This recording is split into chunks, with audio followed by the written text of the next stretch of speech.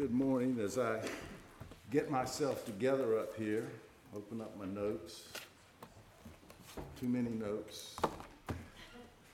I'll take the time and I'll tell you this. Our scripture passage today is, let's see if we got it in here. Yes. Coming from Luke chapter 1. I'll be reading verses 1 through 4 and then 26 through 38. I will, however, be preaching on the entirety of the four Gospels. Imagine that. I really won't get to all of it, but all of it will be used. All of them are important. And I also want to mention, somebody mentioned it's two Steves today. Actually, it's three Steves. My son, Stephen Jr., is out there in the audience. I don't want to embarrass him.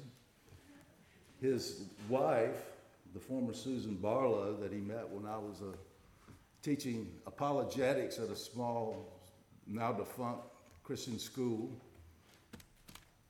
He met Susan in the 8th grade, and I noticed that they were hanging around a lot together. And I pulled him aside and I said, son, you know, in this family, we don't form temporary romantic relationships for the sake of pleasure. You need to kind of like spread it out and not be so serious about this young lady. He says, you know, we're looking, you know, for that permanent relationship later. You don't want to, you don't want to mess that up. And he said, well, Dad, this is not temporary. I'm going to marry her. It's in the 8th grade. Okay. Long story short, he never had another girlfriend. And many years later, after he graduated from the University of Georgia, they got married. And so we have the Jackson, and then we got the Jackson 5 over there, 5 of my grandchildren. So it's wonderful to have them here today. Also was reminded of this amazing providence from God. I also coached the basketball team, so I had my starting point guard, Stephen Posner, sitting here in the pulpit, and I had my starting forward, Stephen Jackson Jr., sitting into the audience. God is amazing and great. But now let us go to the Word of God and hear what He has to say to us today. This will be, and every time I read the Scriptures, this will be the inerrant, infallible part of the sermon. All else, you need to check closely. I go back and listen to my sermons. I've never preached one where I didn't make an error, sometimes unintentionally, and sometimes later, as I'm matured in my faith, I look back and find out, oh no, I had that wrong. So whatever I preach, you need to go and search the Scriptures to see if it's so. So let us now hear from God, starting with the first 4 verses of Luke.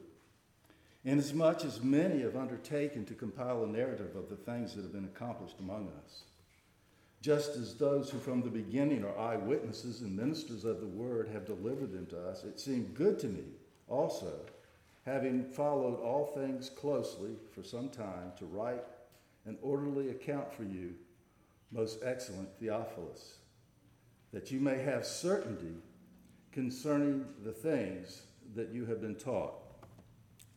And then, briefly, part of the gospel that we have from the angel's visit to Mary, starting in verse 26. The angel Gabriel appeared here and said, in the 6th month, the angel Gabriel was sent to the city of Galilee named Nazareth, to a virgin betrothed to a man whose name was Joseph, of the house of David. And the virgin's name was Mary. And he came to her and said, greetings, O favored one. The Lord is with you. But she was greatly troubled at the saying and tried to discern what sort of greeting this might be. And the angel said to her, do not be afraid, Mary, for you have found favor with God. And behold, you will conceive in your womb, and bear a son, and you shall call his name Jesus. And he will be great, and will be called the Son of the Most High. And the Lord God will give to him the throne of his father David. And he will reign over the house of Jacob forever. And of his kingdom there will be no end. And Mary said to the angel, "How can this be, since I am a virgin?" And the angel said to her, "The Holy Spirit will come upon you, and the power of the Most High will overshadow you. Before the child is born, will be called Holy, the Son of God. And behold, your relative Elizabeth is at this in the 6th month with her who is called barren. For nothing will be impossible with God." And Mary said, "Behold, I am a servant of the Lord. Let it be to me according to your word." And the angel departed from her.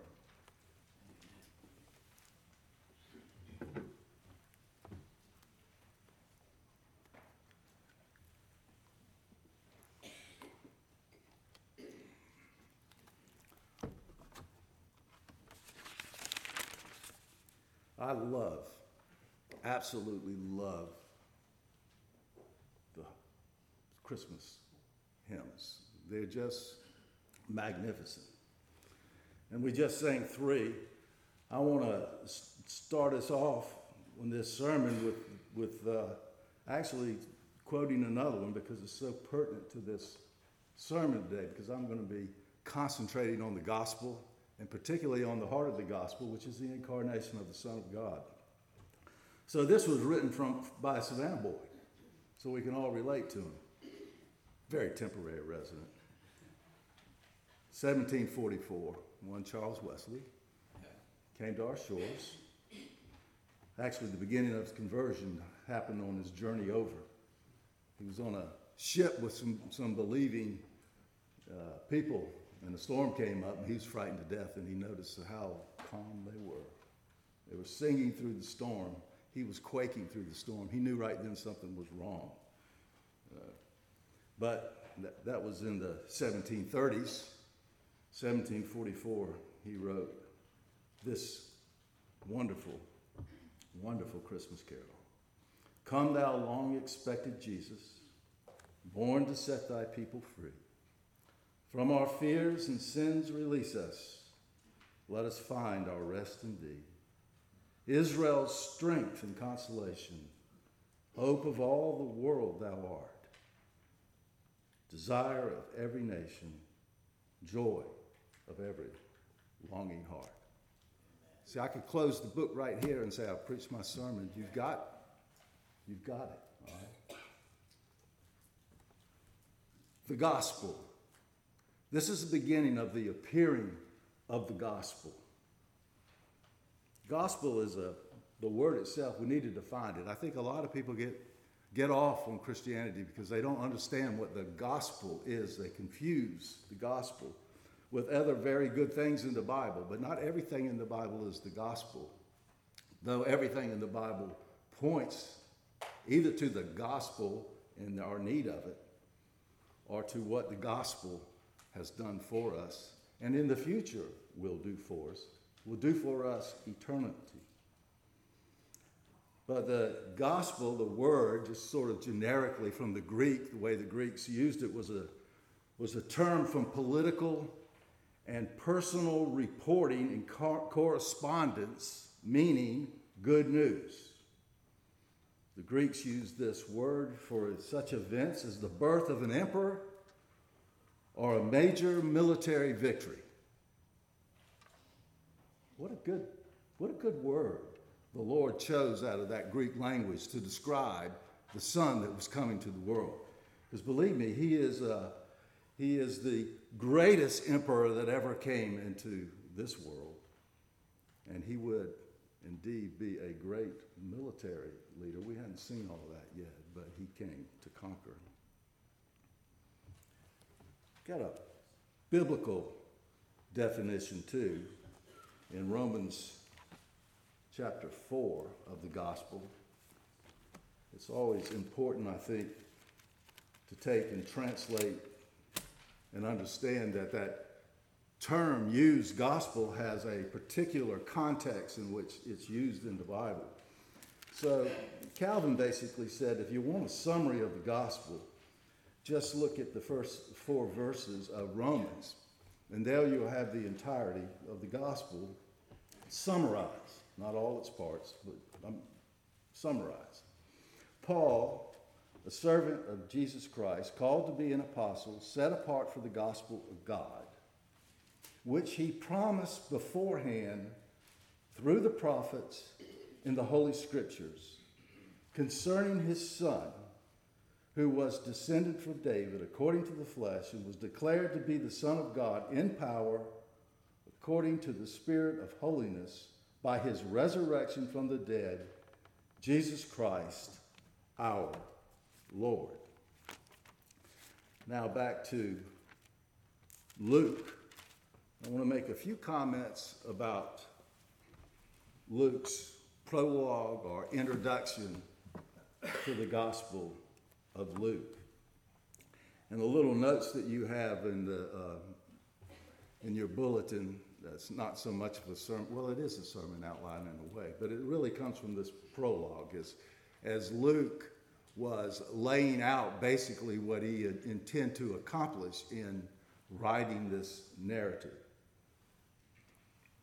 So the first verse is, inasmuch as any have undertaken to compile a narrative of the things that have been accomplished among us. First word I want to bring your attention to is that word accomplished. It can also mean, and does mean, fulfilled. But actually fulfilled and accomplished, you can see how they meld together. Something's been accomplished.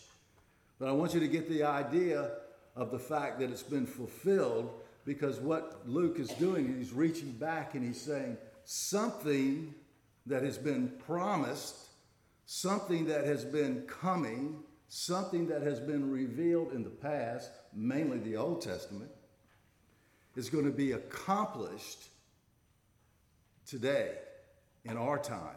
It's something that we have seen accomplished in our day. And that thing that was being accomplished was the gospel. So the gospel is the accomplishment of the salvation of God's people that happened between the birth of Christ and his death, burial, and resurrection. When that was over, your salvation was accomplished. Next, I want you to notice in the second and third verses, he says, just as those who from the beginning were eyewitnesses and ministers of the word had delivered them to us, it seemed good to me to also follow all things closely for some time, to write an account to you, O most excellent Theophilus. Now, I think this is very important. I want you to notice who Luke wrote this gospel to. We don't really know who he is, but he is a member of a church. He's a believer. He's heard the gospel. He's believed the gospel. Doubt very seriously he's a minister. All right? He's just a regular old guy, just like you are. All of us are regular old guys. Well, I guess I am a minister, but it doesn't really make any difference. He was a regular old guy sitting in the pew who heard the gospel preached. Because you have to understand, at the time that he's writing this to Theophilus, there weren't many books in the New Testament that had been completed and put together. So he's writing to this guy so that he can understand what has happened and what it means.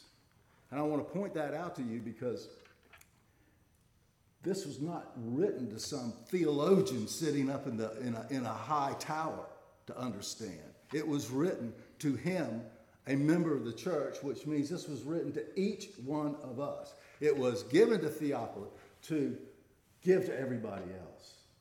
And God in his amazing providence did preserve it, had it written down for us that we might know. And then I want you to notice the last verse there, that you might have certainty concerning the things that you have been taught. That certainty can mean accurate knowledge. All right? This is not just an approximation. This is accurate knowledge. And it also means certainty. So if you take this gospel that has been preserved for you and written down here by Luke, along with the other three gospels, I might mention, because all of them are important. All of them contribute to the whole story. All right? If you read them, then you will have certainty. If you read it and understand it and meditate it, you can have certainty of the great salvation that is yours in Christ because he's already accomplished it. Very important. So, this morning, we're going to focus on the incarnation. If you read these Gospels, and I know all of you had, this is a biblically literate congregation. It's a wonderful congregation in the fact that the Bible is loved here, and you've had a very good teacher for a very long time. Very long time. He and I have a lot in common. We talk sometimes. You know? Basically, both of us have been changed over the years immensely. Our original understanding of the Bible has not only grown, but there are many errors that have been corrected. That's what happens to all of us. He said, so the focus, though, of the gospel is going to be on the incarnation. And the Gospels teach, if you read them closely, that the followers of Jesus, these eyewitnesses that the gospel was collected from, and these prophets, and these people were given the Holy Spirit, and the Holy Spirit, John tells us, preserved the memory of the gospel in there accurately, so we could have an accurate edition of it.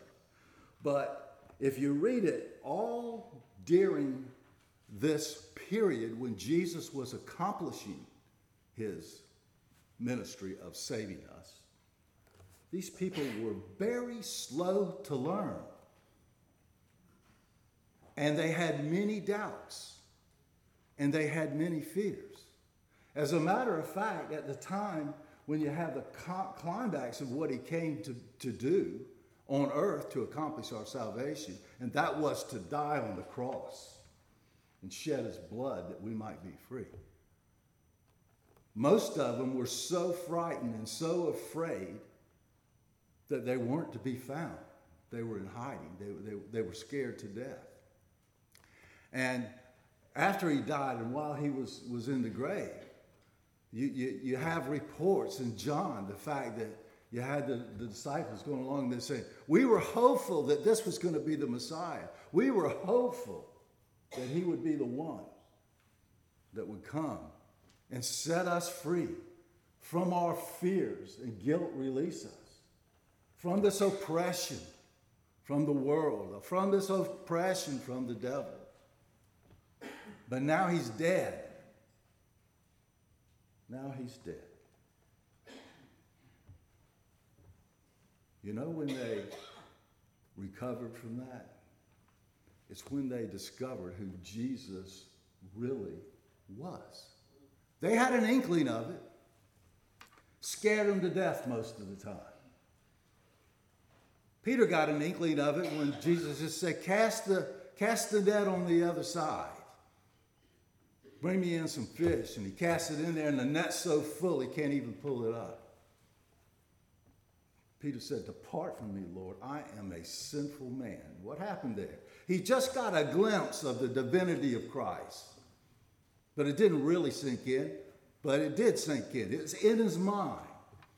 He knew he loved Jesus. And then Jesus scared him to death because that veil of the flesh sort of pierced for Peter for a moment, and he knew who he was with. But it really didn't sink in, did it? So, the incarnation is extremely important, and I want to say that it's extremely important for you. Your confidence in this world of your salvation, that all the things promised to you in the gospel, which are multitude. Many of you are like me, old. You're wearing out. You know your time is short. By the way, for you children, all of your time is short. We were made for eternity. It's like, this is a breath. You know, we're born, we're like beautiful flowers, and then we fade quickly, just like a flower. The only thing that remains forever is the Word of God, who is, in fact, very closely associated with the incarnate Son of God. So the Word of God, Jesus Christ, bears children, spiritual children, and they last forever. So we are here shortly, but in this time, even though we don't have yet everything that's been promised and accomplished for us, we can be confident that in fact it will be ours. It will be applied to us at some point in the future, as our justification has already been applied to us. We're already considered perfect in the sight of God. He does not count our sins against us. And when we sin, we're able to go to him and be cleansed from the culpability of it. So what is the incarnation exactly? I know you sing all the hymns, but I don't want you to be like Peter and just know, sort of, and not understand exactly what it means. I'm asking you to be theologians, because I don't think doing theology and being a theologian is something that you leave to the preacher. It's something that Theophilus needed to do. It's something that the Bereans did. It's something that you need to search the scriptures to see if this is so and to understand the word. So first, let's just look at the scriptures in the gospel that absolutely tell us what this incarnation is. Luke 1:31 says, "And behold, you will conceive in your womb and bear a son, and you shall call his name Jesus." All right? So that's the first thing. You shall, Luke 1:31, bear a son, his name will be called Jesus, which means God saves. Matthew 1:18, now the birth of Jesus took place this way. When the mother of Mary had been betrothed to Joseph, before they had come together, she was found to be with child from the Holy Spirit. That's another feature of the gospel. You got a virgin that had a child from the Holy Spirit. That child would be the Son of God and the Son of Mary. Son of God, Son of Mary. Son of God, Son of David. That's another feature of the gospel. Here's another feature of the gospel. In the beginning was the Word. That's Jesus. We all know it. It's also the Son of God. But John's taking us back into eternity. That's why you need all the gospel narratives in order for you to really understand the gospel. In the beginning was the Word, and the Word was with God. They were face to face. You got one person, the Word, and you got another person, God, which by it means God the Father, by the way. It's not stated, but it's true. You got the Word, and the Word was with God, and the Word was God. So it's the Word that's born of Mary. And here's an interesting thing. It's very important for you to actually have some confidence in Christ, your Savior. This is what he did. All, besides being face to face with the Father for all eternity, which is big, All things were made through him, and without him was not anything made that was made. It's John 2 and 3, 1, 2 and 3. Yes. So, not only that, this word created every single thing in existence, created through him.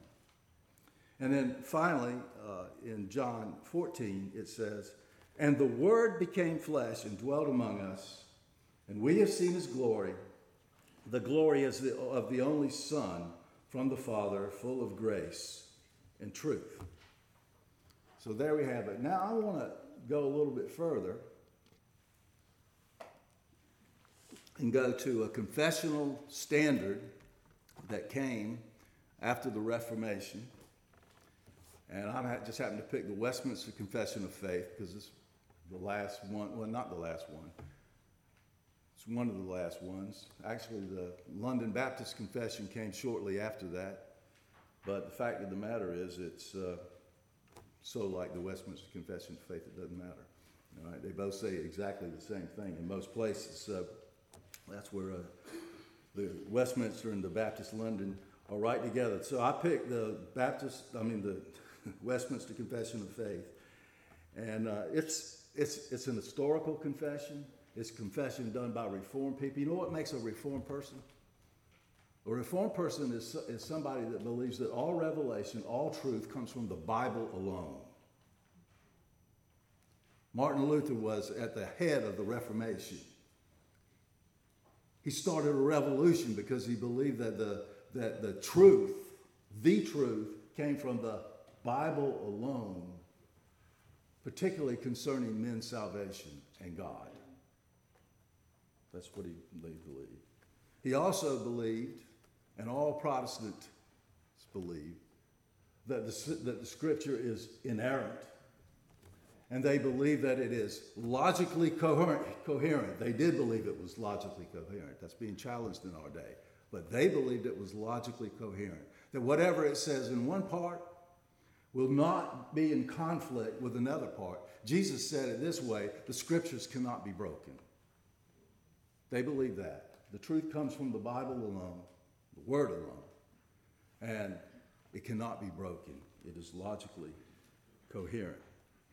This is what they said about the incarnation. So they're taking the entire Bible and they're drawing together things that they know do not conflict, and they're making a statement, a real deep, penetrating statement about the incarnation. Let me say something about this.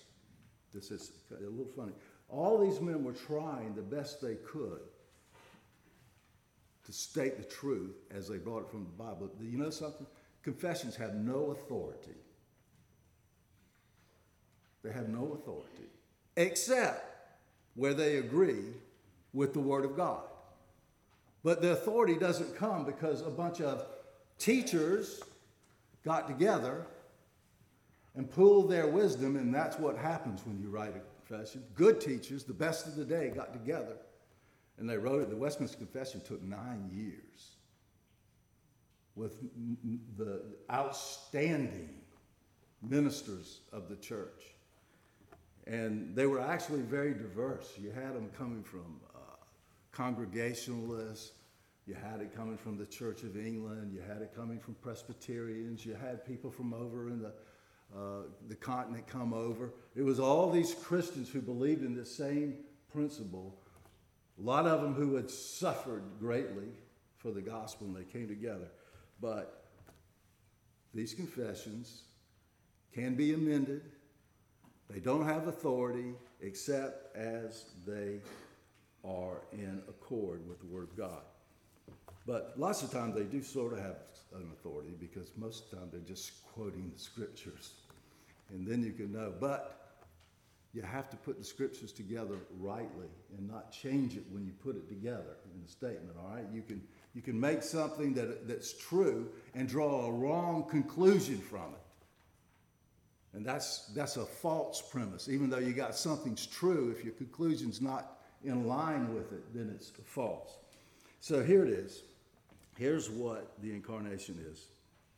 the Son of God, the second person of the Trinity, being very and eternal God of one substance and equal with the Father, dead when the fullness of time was come, take upon himself man's nature with all its essential properties and common infirmities thereof, yet without sin, being conceived by the power of the Holy Ghost in the womb of the Virgin Mary, of her substance, so that two whole,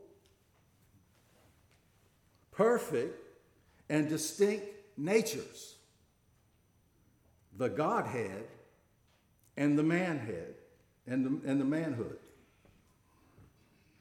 were inseparably joined together in one person, without conversion, without composition or confusion, which person is very God and very man, yet one Christ, the only mediator between God and man. Now I'm going to distill that a little bit further. I talk a lot about the incarnation. I think it's important. And every time I talk about the incarnation, particularly with my wife, she tells me I give her a headache. And I've got a few fairly close friends in this church that I get together with every once in a while, and I think I probably give them a headache when I do that. But let me not try to give you a headache, just, God is who he is. And we are who we are because we were made by God. Right? So I'm not trying to tell you the physics of the thing, because like Mary said, how is it that I could possibly bear a child who's going to be the king of? I'm a virgin. I can't bear a child. Right?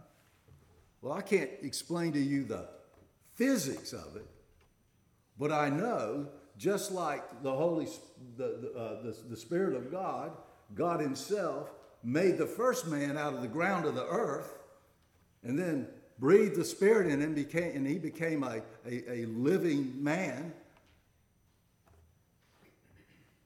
I know that that's very possible. Very possible, because actually God made the universe from nothing. The universe is a product of the mind and design of God and his infinite power, which he, brought it into being. All right? So these two natures, the incarnation is joining together two entirely different natures. The nature of God and the nature of man. They are joined together. And if you want to think of it in a way that maybe will make more sense to you, since they're not physically joined in a sense, because God is not physical. God is a spirit, infinite, eternal, and unchangeable. He is not a man like you and me. So we can't take and sew God together, God's nature together with the man's nature. That's not it. But what you do have is a communion that is together and inseparable between this nature, this human nature that was made by God from the womb of Mary, that was a full man, spirit and body, taken from the womb of Mary, and it was brought, it's one of the three persons of the Trinity. Oh, by the way, you can't really understand the incarnation if you don't understand the Trinity. And I tell you the good part about it, the incarnation and the Trinity is everywhere in the Bible. And everything you read, the deeper you understand it, you will understand the incarnation better. All right? So the nature of God is you've got this one great God, and this one great God who never changes, subsists or exists in three persons. and has from all eternity. And we already saw that in John, right? You had the Word of God that was face to face with God. By the way, the third person is always there too. You can see that in creation, right? You know, it was made through. You know that the plan, I mean, you know this if you read the Bible further up. You know it was God that in fact sent his Son into the world to form the world. You know that he prepared the world for us, right? And you know who was, you know, it was the Son of God that was speaking. And God said, and God said, and God said. God said, let there be light. That was the Son speaking. But it was always the Spirit who was hovering over the face of the deep that was, so to speak, doing the work. We don't know anything about God except that which he has revealed to us. And he revealed it to us in the Bible, in the process of bringing his Son into this world. And we know that the Son of God is not the Father. And we know that the Spirit of God is not the Father or the Son. And we know the Father is not either one of them. But we know that the God, that's why we use this notion of the Godhead. God is not divided. There is no parts of God. God is the great I am. God never came to be. That's why I can't explain this thing to you in a physical sense. Because he's always been. He is the great I am, the existing one. He has never gained anything from anybody. He has always been what he's been from eternity. That's why we speak of things like the Godhead, the Father and the Son and the Holy Spirit. And by the way, these three persons are eternal too. They didn't grow out of that. They're unchangeable. They've always been that way. That's why when we talk about the incarnation, we talk about change. We say two separate, distinct natures. We don't take anything away from God to make that. And we don't take anything away from man in order to join him to the Spirit. Two separate, distinct things. So I just want to read what the theologians, in case I'm missing anything here. Not infallible. There's some things I might even correct in it. There's the thing. I read them a long time, but here's the nature of God. There is but only one living and true God, who is infinite in being and perfection, a most pure spirit,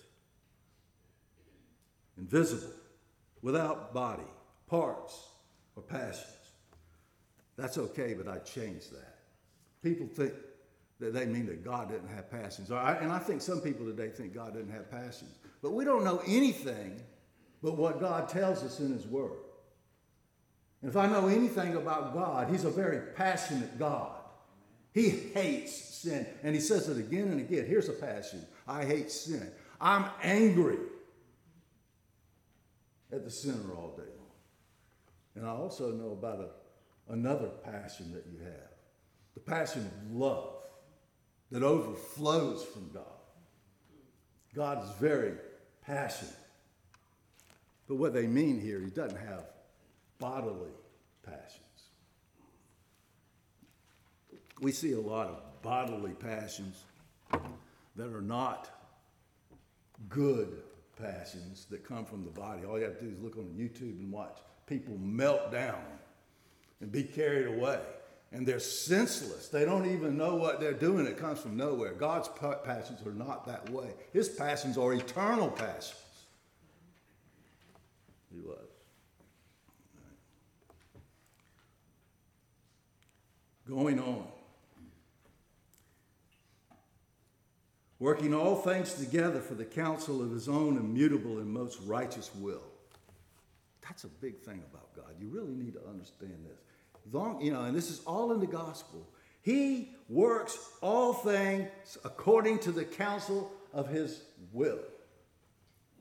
Does God's will come from him looking out into time and space and figuring out what we men did? Did he make us and throw us out here and say, I want you to be good little boys and girls? And then he looks out there and he finds out who was naughty and who was nice. And then the ones that are nice and believe and want to love him, that he chose them for salvation. Do we think that God just looked out and there was some random chance that the Son of God was born in Bethlehem of a virgin? Was any of that from chance? Why do things happen the way they do? They happen the way they do because God decrees all things. And he decrees them because he loves us. He decrees them most especially because he loves his Son. He decreed them because he is the God of love and joy and mercy and justice. And he decided to reveal it in his Son, who is the Word. And in order to reveal it to creation, he had to make him visible. It had to be the things that were hidden in the Godhead, the joy, the peace, the happiness, all of those things. He decided, he wasn't given this. God is the giving God who gives good. He decided to make this known. And he decided to make it known by his Son. And in order to make it known by his Son became incarnate. God prepared the entire world for us. I get real tired of people depreciating human beings and tearing them down and saying real nasty things about them. Now, in our current condition, we can say God's got a problem with us in our current condition. But I'm talking about men as originally made.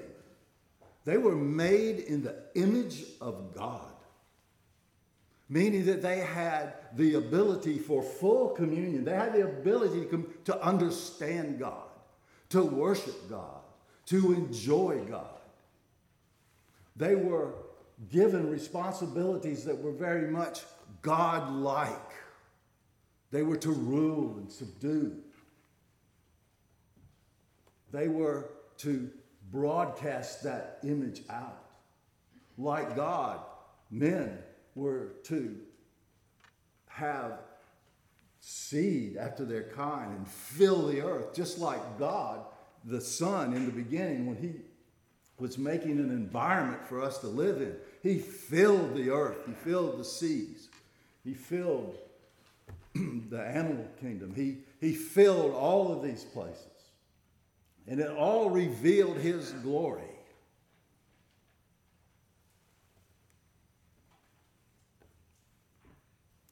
So, man was created righteous. But he was created a lot different than God. He was created first he was created and God wasn't. God, I am what I am. Secondly, like every other creature that's made, he was totally dependent upon God, his Savior. Everything that you do because God gives it to you, and you take what he gives you and you exercise it. That's how we were made.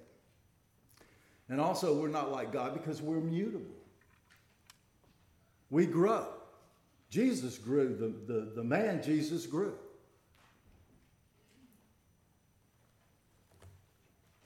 And most sadly, God made man where he was subject to falling. He created him righteous and good and for communion with God, but he was able to fall, and fall he did.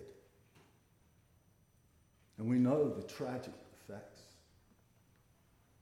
We know what it is. You know, God set Adam in that garden, and he gave him this commandment, and then he said, one thing I forbid you.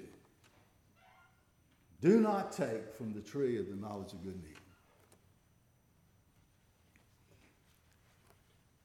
He was supposed to protect and defend and fill and subdue all the creation. And the first time, he had dominion over all the creatures. And the first time a creature shows up, a serpent, which was really a guise or a possession of that serpent that was under Adam's control, by another creature, Satan, a fallen angel.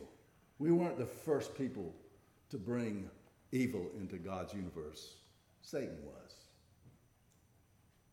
But he tempted Adam. And Adam, well, first he tempted Eve, and Eve was deceived. And Eve coveted that knowledge because Satan said, you can be like God. Biggest lie ever told, right? God is infinite, eternal, and unchangeable. His wisdom, being, power, and holiness, and justice. He is immutable. And Eve says, I don't do that. Okay, I like that. Adam also was persuaded. And he takes and he eats. Broke every moral commandment, which we are always, all the law of God is what you do. And what you do needs to be righteous. And the moral command to love the Lord your God with all your heart, mind, and soul, and your neighbor as yourself. You know, all the other commandments flow from this. All the other commandments that you put in the negative in the Bible are just violations of that command. So there's man, I mean, you violated every command of God taking from that. You coveted what was God. You stole what was God. You listened to a murderer. You conspired against God. You brought the death of every single one of your prodigy. Because Adam was to fill the world with people that would be joyous images of God.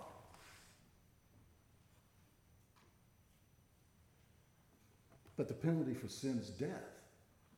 And what is death? Well, the body dies, but also death is even separated from God. And what happens if you're a totally dependent being and all your goodness and righteousness and joy and peace and happiness is coming from God and he drives you out of the garden? First thing that's going to happen is that you're going to immediately be spiritually dead. And you could tell in an Adam. His beautiful wife that he just goes, wow, God, she's so great. They're bickering, blaming, hating. First thing that happens with their first offspring, one of them kills the other. How do you do that? You got 4 people on the entire planet. And one of them kills the other one. They were filled with evil and greed. They did not fill the Lord with the greatness and glory of God and his love and his joy. They filled it with evil. It was so bad that after a few thousand years, when the earth was being filled with evil and all the intentions of man were evil all the time, he killed them all. He hates sin. And he preserved 8 people alive. A couple of them might even have been believers. And brought them through. Why? Because he was going to bring his son into the world to reveal his glory. And we're coming to the end now because my time's up. That's the only reason we're coming to the end. See, I'm just like Bob. I could just go, But he gets the advantage of having, he'd take this passage and we'd be through with it, 2 years from now. Yeah. But that's great. That's what you want. That's why you're so well taught. You want a teacher who's humble and known that he's changing and always searching the Word of God. And he's just so excited to bring it to us. What a great gift he is. Not an infallible gift, but a great gift because he believes in the Word of God.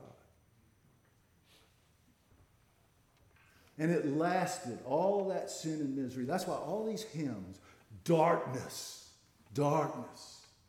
A covenant was broken, life was lost. There's no hope. Except there were glimmers of hope, weren't there? There was glimmers of hope when God sentenced Satan, the serpent, and said, You spoiled Adam. You tempted him. Now, Satan was already a fallen creature, but he said, Satan, I'm going to drag you through the dust. I'm going to bring you down. I'm going to humble you. And then this woman is going to bear a seed. And that seed is going to crush you. And he did crush him in a most unusual way. He crushed him on the cross. He crushed him on the cross by taking away the only thing that God ever wanted to take out of this spoiled world. The only thing he ever wanted was you. You are the sons and daughters that God loved before the creation of the world. Steve mentioned this before we came. That's what he wanted.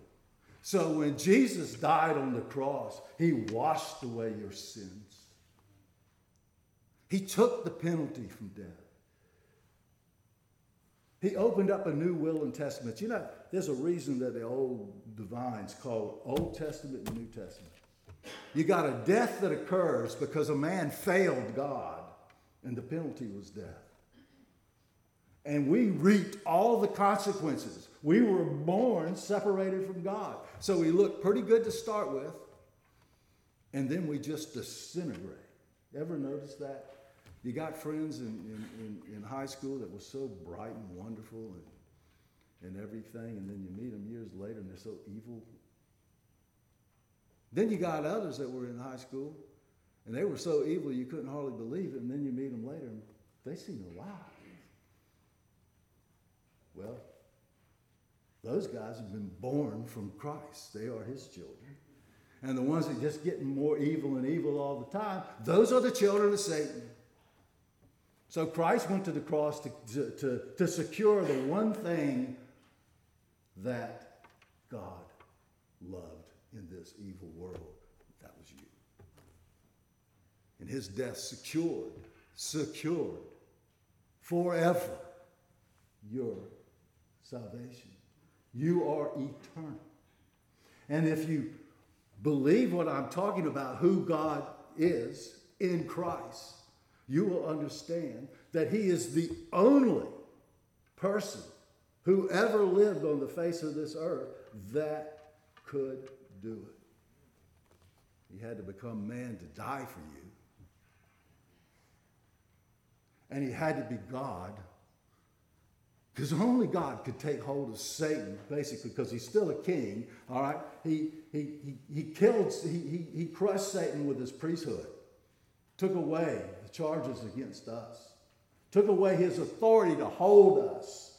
The nations were all his grab. Bob was perfect last week for me. All the world was in the grasp of Satan because he had all these cosmic treason people in his camp. But Christ gave God the ability to free him. Gave God the ability to free him. And so he will. And so he has. You might not see it now, but if you know who Christ is, you'll know you'll get it. That's why we live by faith. That's why we live by faith. So we'll end right there. We'll end right there. Let us live by faith, understanding exactly who Jesus is. He is the second person of the Trinity made flesh, and all power and all glory, all history, all things that come into this world, everything, including your death, is ordained by him for you. And whatever it is, it will turn out for your good. It will turn out for your good. And all those people that maybe upset you, who are the sons of Satan, that you watch every day. They may appear to be fat and happy.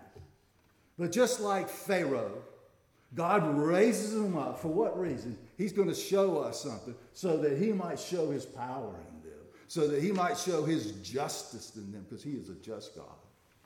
But for you, you'll know his love and his mercy that you could have never known if you hadn't fallen. Not to the depth that you would.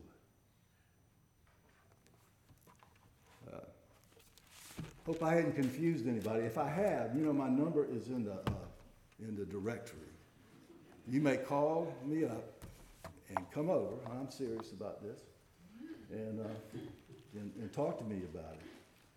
Or maybe you want to talk to Bob if I said something wrong and get him to straighten it out, because he might do it for you.